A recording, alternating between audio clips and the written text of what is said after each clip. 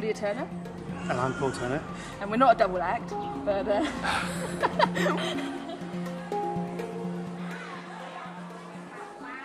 and we're running COMRU here, which is part of the Moru laboratories.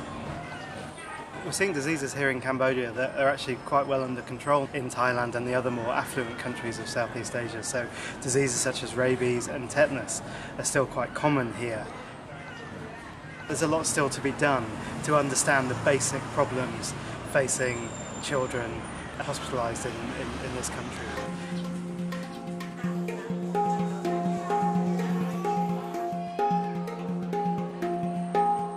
So the most common diagnosis is of pneumonia or respiratory diseases, and that's one of our main areas of interest for research.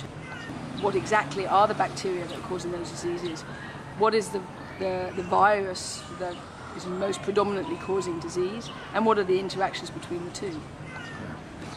We get to study infections at a more severe end of the spectrum.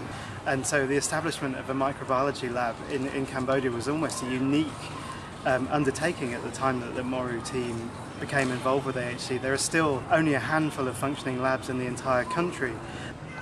And the next step for our lab is to build on the existing technologies and introduce technologies which are now relatively common in the Western world, but still out of the reach of most of the labs in this region.